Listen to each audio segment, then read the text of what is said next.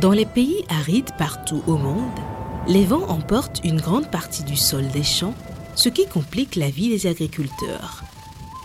Nous le voyons clairement dans le sud de l'altiplano bolivien, à plus de 3600 mètres d'altitude, où une grande partie de la végétation naturelle a disparu.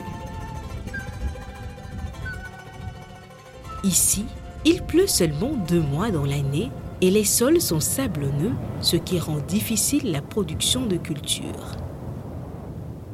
Les agriculteurs cultivent du quinoa, une céréale locale nutritive, et élèvent de la masse pour la viande et la fibre. Mais lorsque les agriculteurs labourent leurs champs et enlèvent les arbustes et les herbes des bordures de leurs champs, le sol reste nu et non protégé. Les vents forts emportent la terre fine des champs et le rendement des cultures baisse chaque année.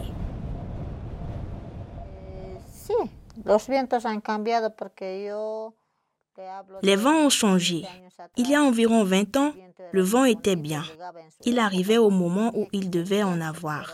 Mais maintenant, non. Maintenant, il y a du vent tout le temps et il emporte trop de terre. Maintenant, il arrive comme un ouragan.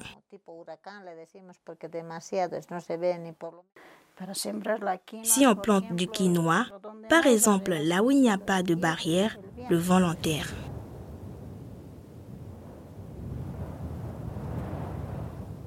Dans cette vidéo, nous allons apprendre comment protéger le sol du vent en utilisant des barrières vivantes. Les barrières vivantes sont faites de rangées d'herbes, d'arbustes et d'arbres locaux. Les plantes locales sont adaptées à vivre avec peu d'eau et elles résistent au vent fort. Vous pouvez lasser plusieurs bandes non labourées dans les grands champs pour permettre aux plantes sauvages de pousser. Ou vous pouvez planter des barrières vivantes contre la direction du vent.